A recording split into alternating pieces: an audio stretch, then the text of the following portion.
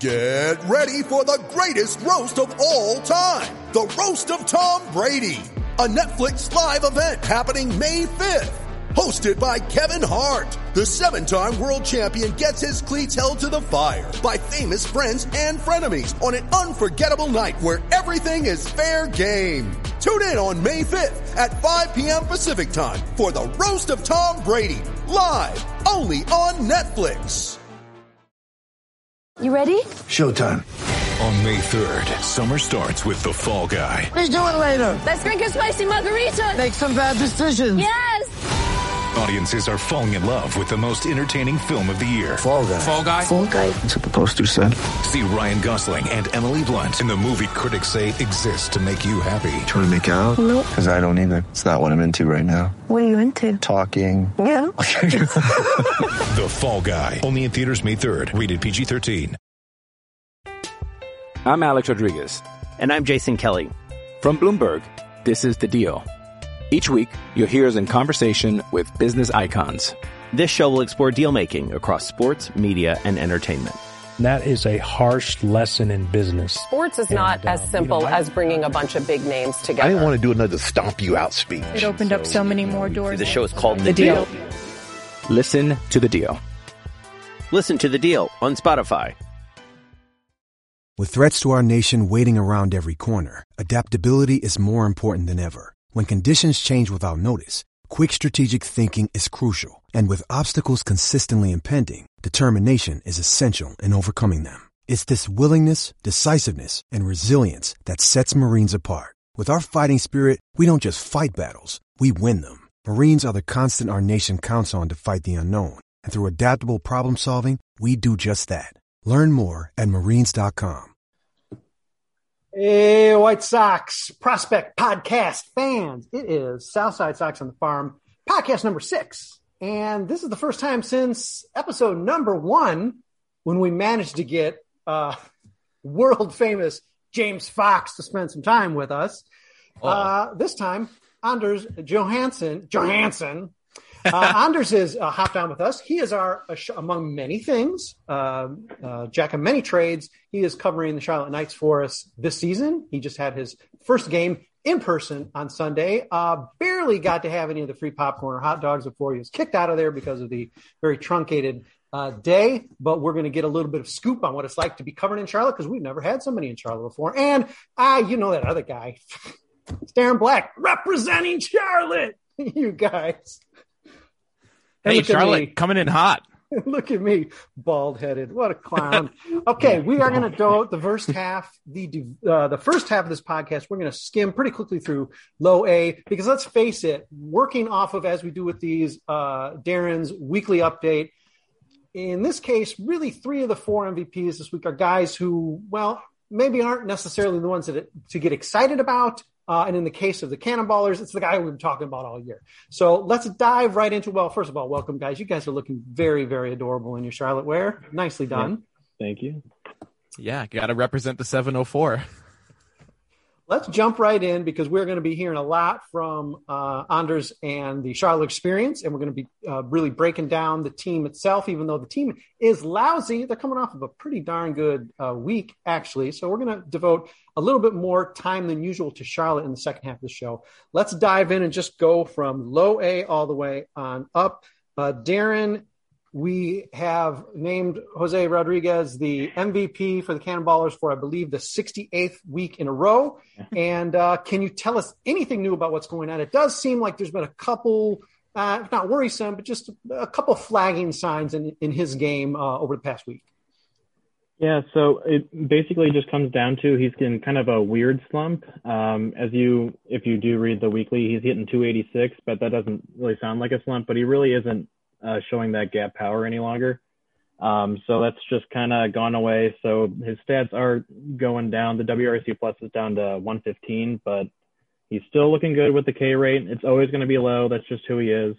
But the walk rate is still low. So he's just kind of going through some, not really hitting the ball well right now, just kind of all singles like Benjamin Bailey. But he should be, nothing is indicating that he's fallen off the table. He's just going through a bit of a power slump.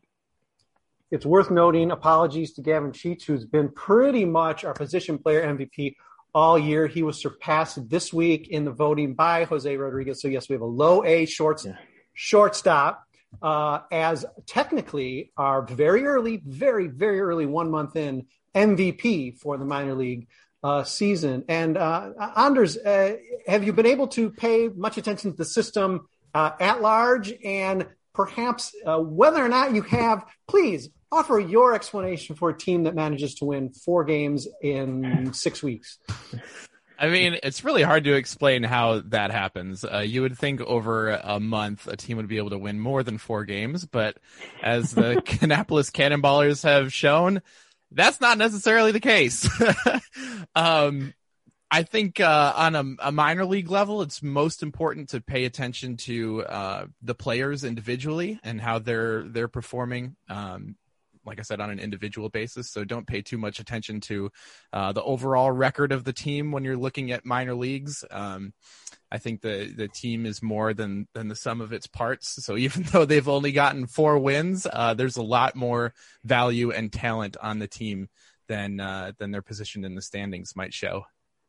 Aaron, Chase Krogman's back. He's a guy who is, you could say, a little more experienced than maybe the average player with a very, very young team in Kannapolis.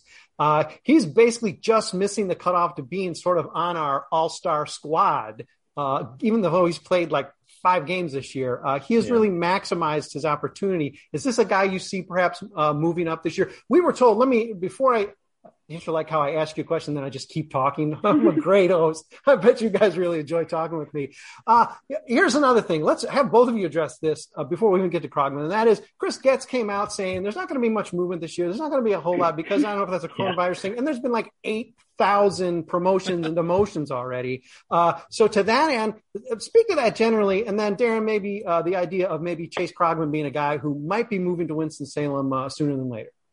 Yeah, so for all the promotions and demotions, like the more notable ones have been more so demotions just because of the aggressive placement with these guys with 1 fewer rookie league. So like Luis Maeses and Harvin Mendoza, both really young guys, inexperienced. And in terms of Maeses, he's really never really put it together so far. He's just kind of a toolbox. And putting them at high A was just clearly too much for them.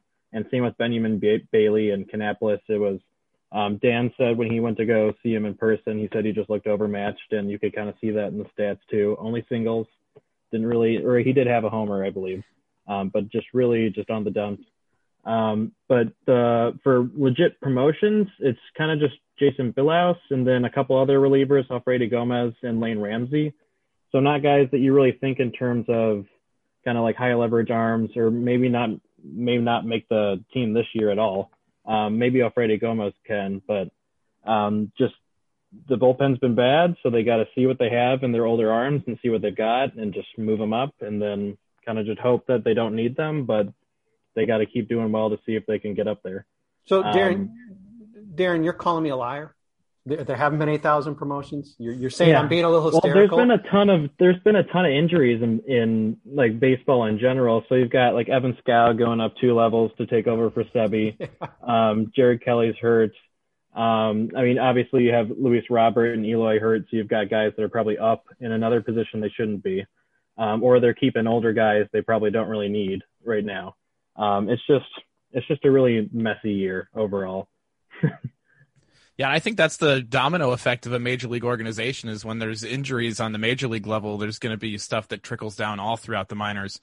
So, I mean, with Eloy and Luis Robert going down for, majority of the season, they had to move some position players up and down. And with the bullpen struggling as much as it has so far for the White Sox, they're going to have to move some arms up and down and see what works.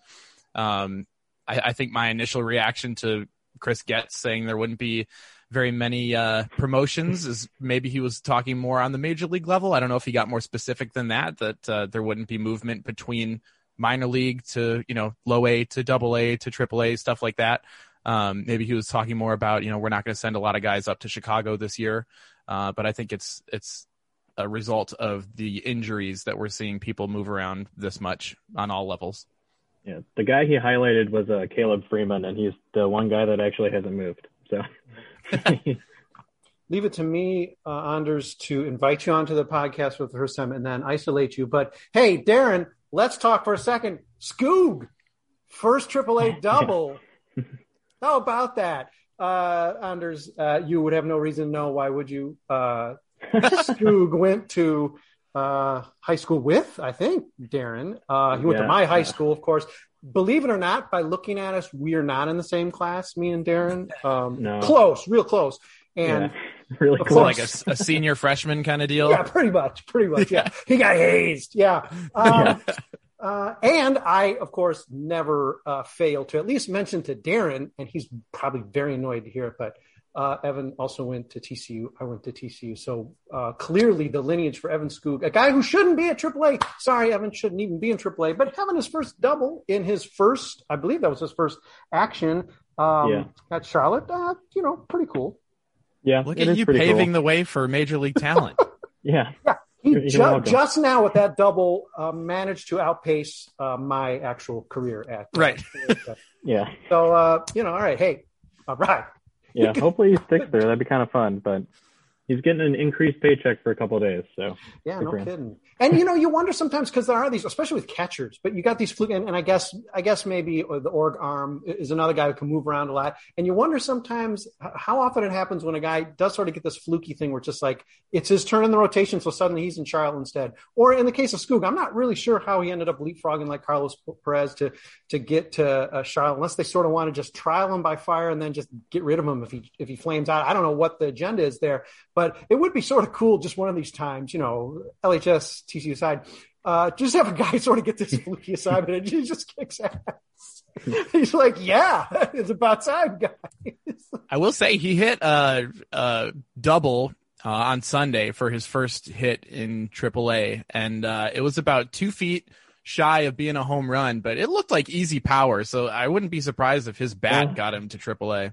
That's what he had out of college. He just also, I think, tied the record for most strikeouts in a season when he was drafted. It's gonna happen. And that is carried over to his minor league playing days. Something the White Sox are not unfamiliar with. Yeah, it's a trait they really looked for in the mid and late 2010s.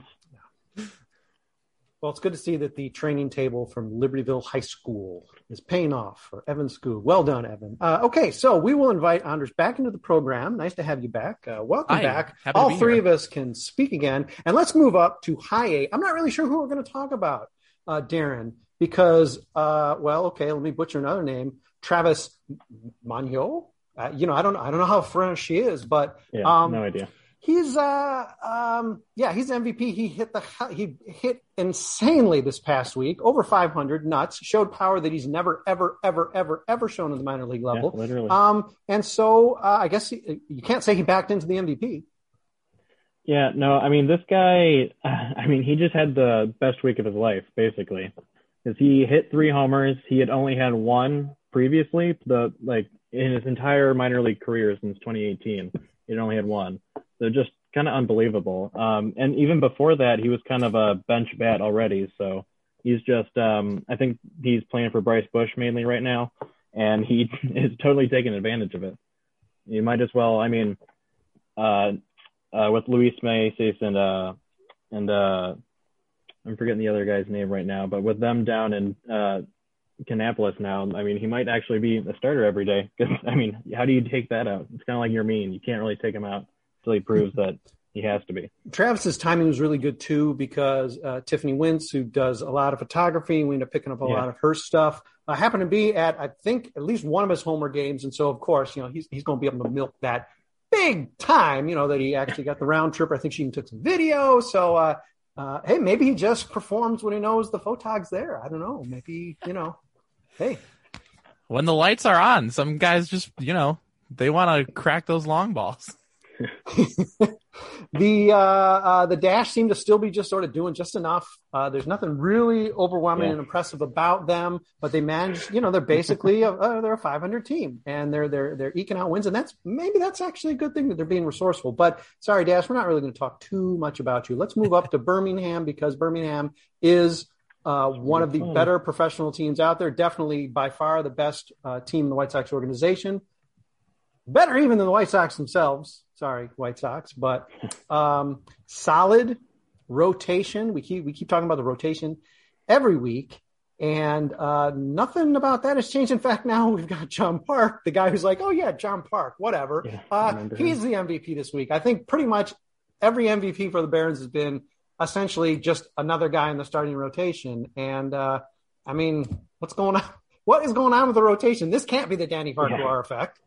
Yeah. I mean, John Park and Blake Battenfield are just good, like, professional pitchers.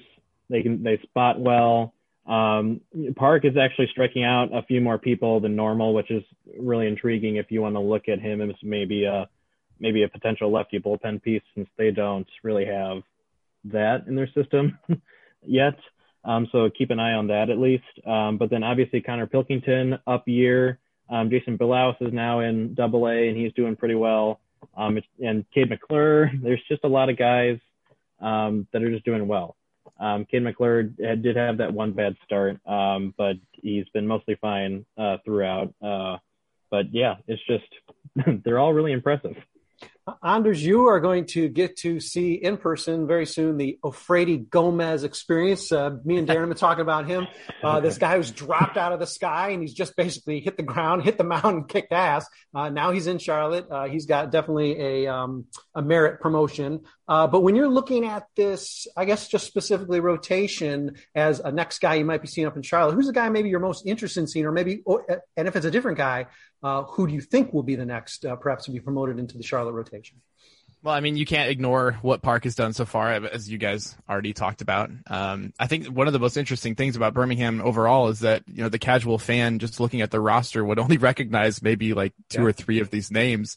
And yet here they are with a 20-9 record, with a team full of people that you might not know who that is. Like, who is Lincoln Hensman? Who is Carlos Perez? We obviously Miker Adolfo is a name people might recognize, and then Connor Pilkington and Alec Hansen. I think if we're just going on name alone and how long they've been around in the White Sox organization, those would be my two picks to go up to Charlotte eventually, or more quickly than another name, Hansen and Pilkington. And I think of the two, I would say Alec Hansen might make his way to Charlotte sooner rather than later. But yeah, I think Birmingham just has a surprisingly talented roster, despite what they look like on paper. Okay, challenge round now. We've talked all year of the trifecta of relievers, of which Alec Hansen, who seems to have an extreme difficulty hitting the strike zone like every other game. So he may end up he may have a whole year in Birmingham. I don't know. But Andrew Perez, Bennett Sousa, and the Cannon, Will Kincannon, those are sort of like the trifecta, the guys who are sort of the up-and-coming relievers. And it's not as if Charlotte has a lights-out pen. They've got a lot of big names, but not necessarily anybody who's just cranking it. So of those three guys, each of you, let me know who you think the first one's going to be. We got a right-hander and two lefties.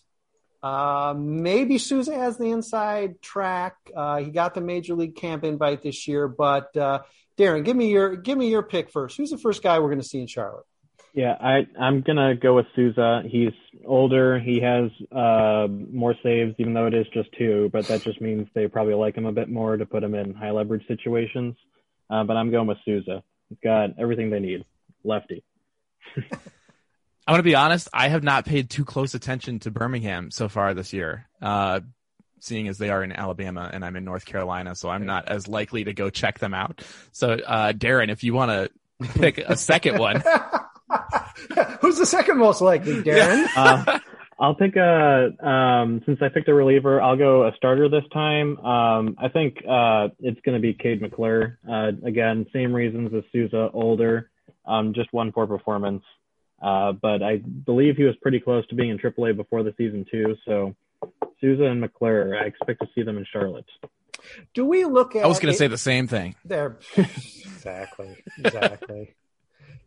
Do we look at the, maybe this is a rhetorical question, but the invites to camp and actually doing something decent in camp? Cade McClure, I think, had a couple decent outings. Cody Medeiros sort of reversed what his trends seemed to be by having a pretty good camp.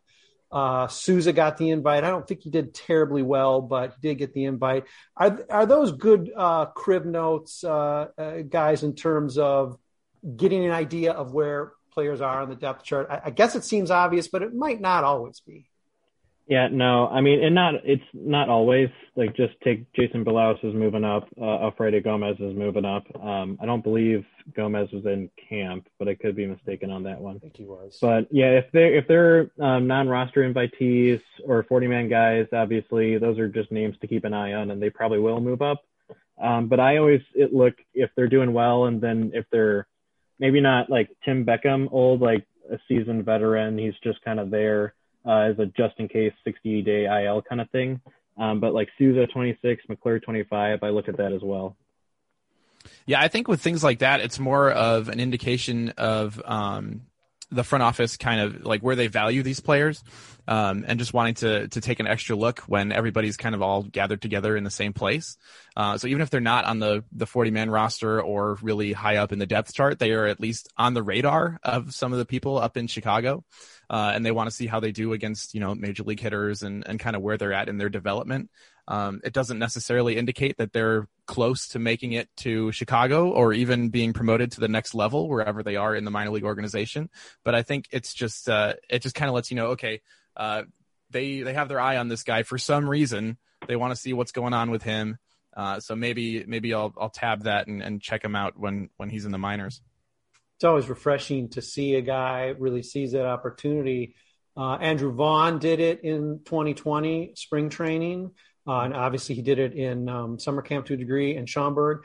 Yermin Mercedes absolutely did it in spring training 2020. And ironically, he wasn't all that great in summer camp. He wasn't really all that great in spring training this year. But, you wonder how much that sort of sticks. And I mean, who knows how decisions are made these days with Tony La Russa in charge of everything.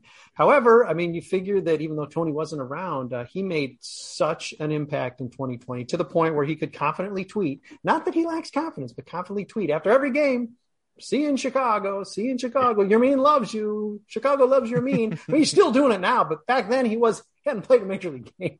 So It's always nice to see when guys actually get that opportunity, by fluke or not, and sort of run with it. So that's been a lot of fun to see, and it carried on to this year's spring training as well. We are going to devote a lot of time to Charlotte. That's the second half of our show. So right now we are going to take a break. I am going to give both Darren and Anders a chance to do another wardrobe change because, man, these fancy pants got different Charlotte hats, for God's sake. But it's going to have to be quick because we're only going to pause for about a second. We will be right back with the second half of Southside Sox on the Farm, podcast number 6. I'm Alex Rodriguez. And I'm Jason Kelly. From Bloomberg, this is The Deal. Each week, you'll hear us in conversation with business icons. This show will explore deal-making across sports, media, and entertainment. That is a harsh lesson in business. Sports is not as simple as bringing a bunch of big names together. I didn't want to do another stomp you out speech. It opened up so many more doors. The show is called The Deal. Listen to The Deal. Listen to The Deal on Spotify. This episode is brought to you by Shopify. Whether you're selling a little or a lot, Shopify helps you do your thing, however you cha-ching. From the launch your online shop stage, all the way to the we just hit 1 million orders stage. No matter what stage you're in, Shopify's there to help you grow. Sign up for a $1 per month trial period at shopify.com/special offer, all lowercase. That's shopify.com/special offer. Hey, I wasn't lying. It was almost immediate. Second half of the show begins, and we're going to devote it all pretty much to the Charlotte Knights, and maybe looking more Charlotte Knights to the White Sox, because after all, we all follow the White Sox, root for the White Sox, the first place White Sox. Anders, let's start with you and just take us through a little bit of your experience. I assume it is probably your first coverage of the Knights, perhaps your first AAA coverage, but even if it isn't, step us through a little bit of what your experience was on Sunday for your first coverage day. Yeah, that was my first opportunity to make it out to Truist Field in Charlotte to cover a game. I had been just a couple times as a fan, And it's a beautiful ballpark. My first time walking in there, I was like, all right, they're not messing around here in Charlotte. But I just moved down here to Charlotte from the Chicago suburbs after living there for 26 years. So I never had an opportunity to go to formerly BB&T Ballpark and now Truist. But yeah, it's nice to walk in and see a city that really cares about their team, because as far as Charlotte is concerned, the Knights are their team. Even when you talk about the possibility of Charlotte maybe having a Major League Baseball team someday, people kind of say, well, the Knights are our team, so I don't know why we would need another baseball team, even though they're AAA. Yeah. And, obviously a Major League team would be MLB. These people still love the Knights and want to root for the Knights. So if that were ever the case that a Major League team would make its way to Charlotte, it'd be interesting to see how that works out. But yeah, I mean, it's weird watching AAA, because I was just listening to a different podcast the other day, and they had a former Major League Baseball player on who spent a lot of time in AAA, and he talked about how all the players in AAA hate it there because they're a step away from the majors, and most of them know that they'll never make it, and if they do make it, they might only be there for a game or two and then never play there again.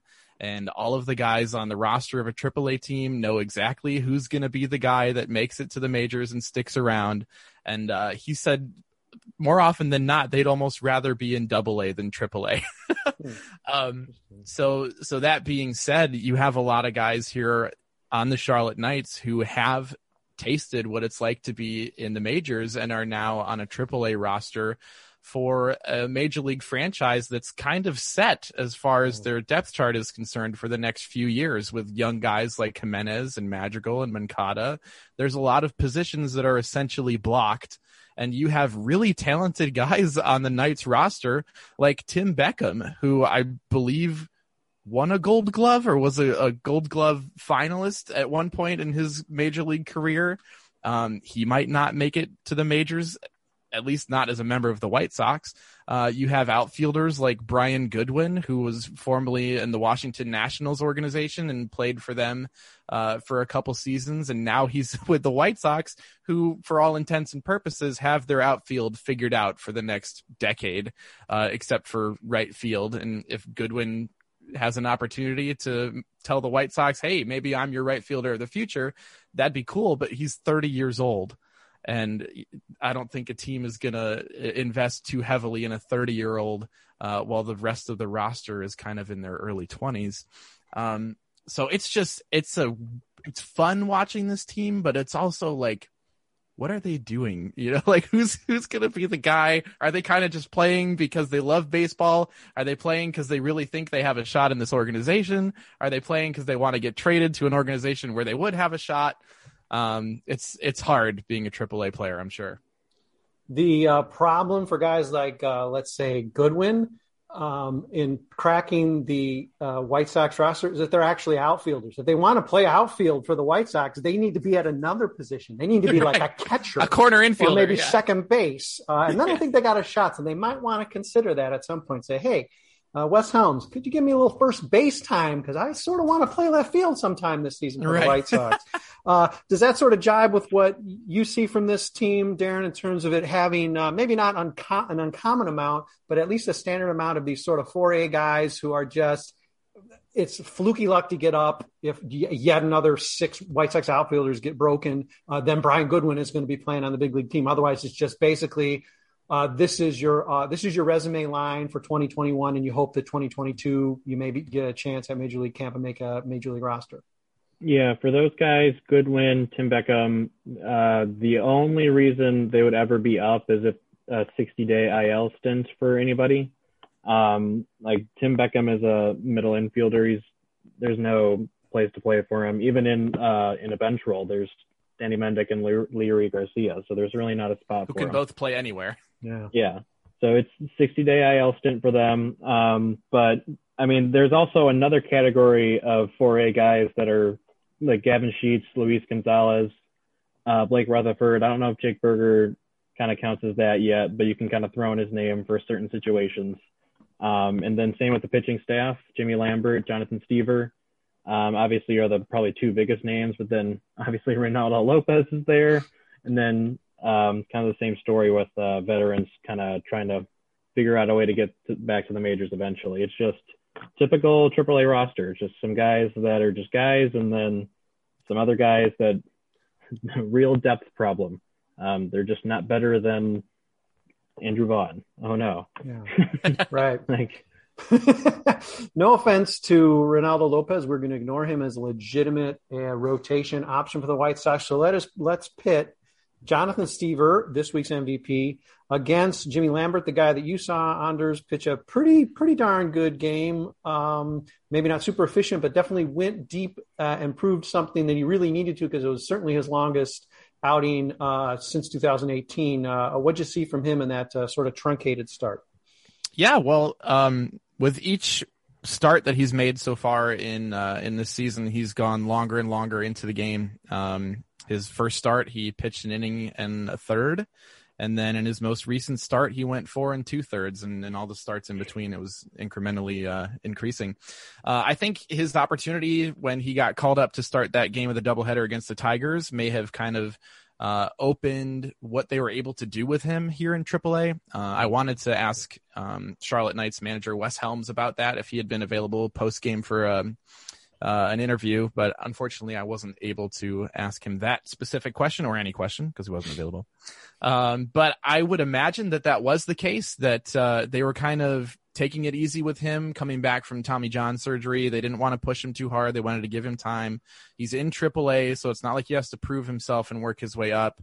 But after he made that start in Detroit, I think, that kind of opened the door for them to do what he probably wants to do, which is go long into games. I don't think any pitcher, even a reliever, wants to pitch one inning. I think if you pressed any pitcher, they'd want to be in there for as long as they can.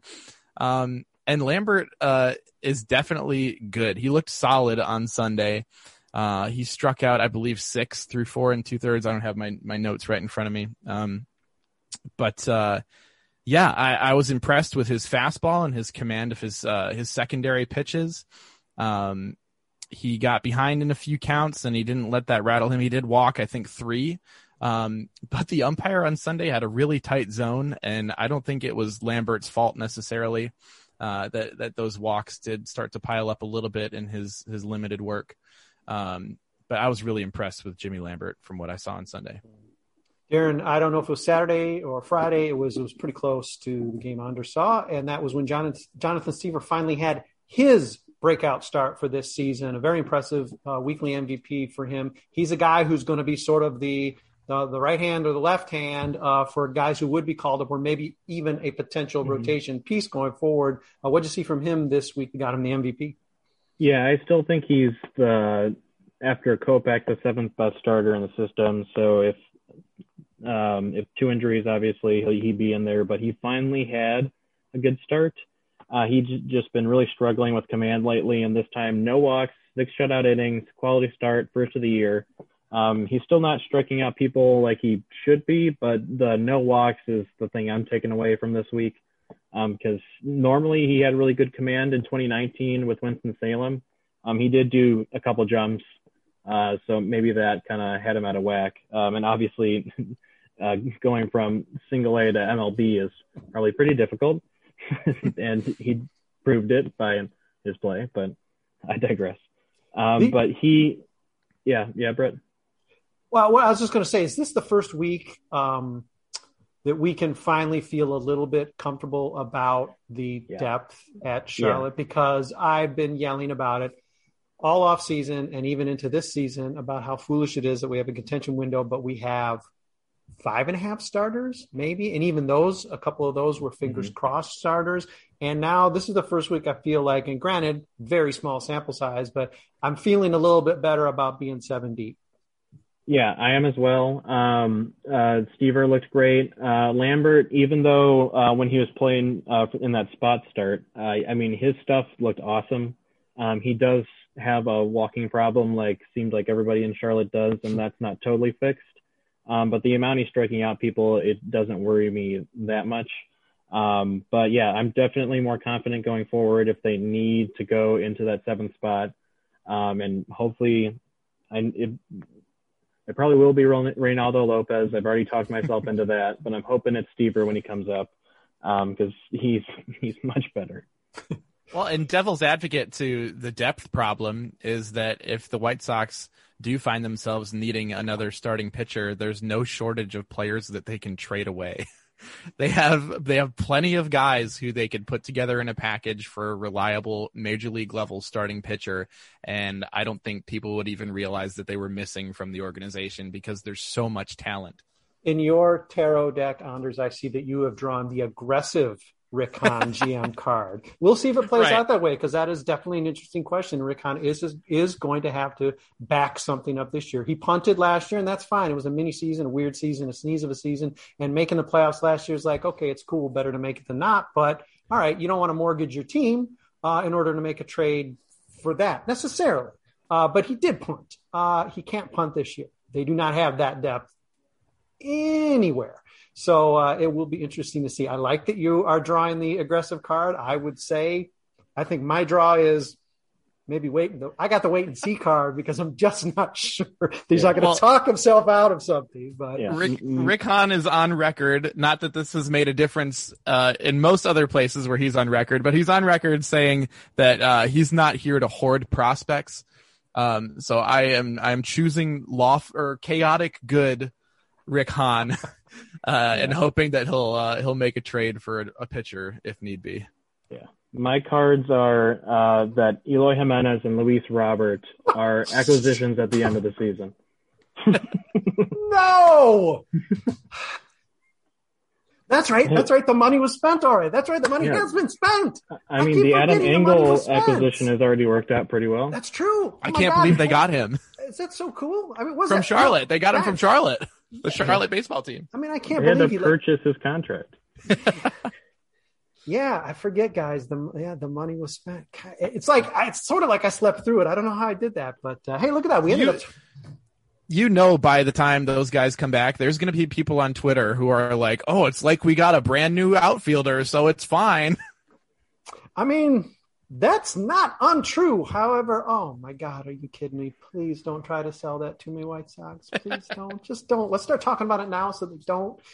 Let's see. I was going to ask about whether Jake Burger or Gavin Sheets will be who will be a major leaguer first. But I think that the answer here is, again, it's a trick question. I'm guessing they're both going to be major leaguers, but maybe not with the Chicago White Sox. Mm-hmm. I think it's whoever can be a corner outfielder before the other one. pretty much. Gavin Sheets does have the. I know Jake Burger is working out. He's working out in the outfield. I know You're going to see some of that. One of these games that you show up for, Anders, you're going to see him working out. You'll be like, "What is that dude doing out in the outfield?" Like, oh, I get it. This guy wants to play right field this year. If they're going to be in the majors as a corner infielder, it's not going to be with the White Sox. Yeah, I like the Gavin Sheets in playing very good right field. Has forgotten how to catch the ball at first base. I believe he has 4 errors already this year at first base. So, whoops. I guess that stuff can happen. But saw that on Sunday. Yeah. Okay. Well, we did attend to a little bit of Charlotte. Maybe not as much as I would like to get into because we didn't even talk about Mike Wright. Oh, please! Like he's not going to be the next guy called up. Tune in next time. Yeah, exactly. Tune in next time. Anders, you are out at Charlotte, I think, pretty regularly for us. I know you threw down a whole bunch of games. So I know the season's weird because it's like week on, week off, but we'll look forward to getting more reports from you. And Darren, maybe we'll be back next week wearing a different hat. Would you order if you would order the goddamn Cannonballers cap, I bet you they're going to start winning. Would you order that thing? Yeah. Use some of the big money. They won 2 games last week. They're on a huge rule. That's true. Yeah, they almost had a 500 week. My goodness. All right. Before we run out of time, thanks everybody for watching, listening. Thanks to Anders. Thanks for joining again. Darren, read Darren's stuff all week on the Minor League Update. Anders live and from Charlotte and me. I'll just keep babbling here and there. See you guys.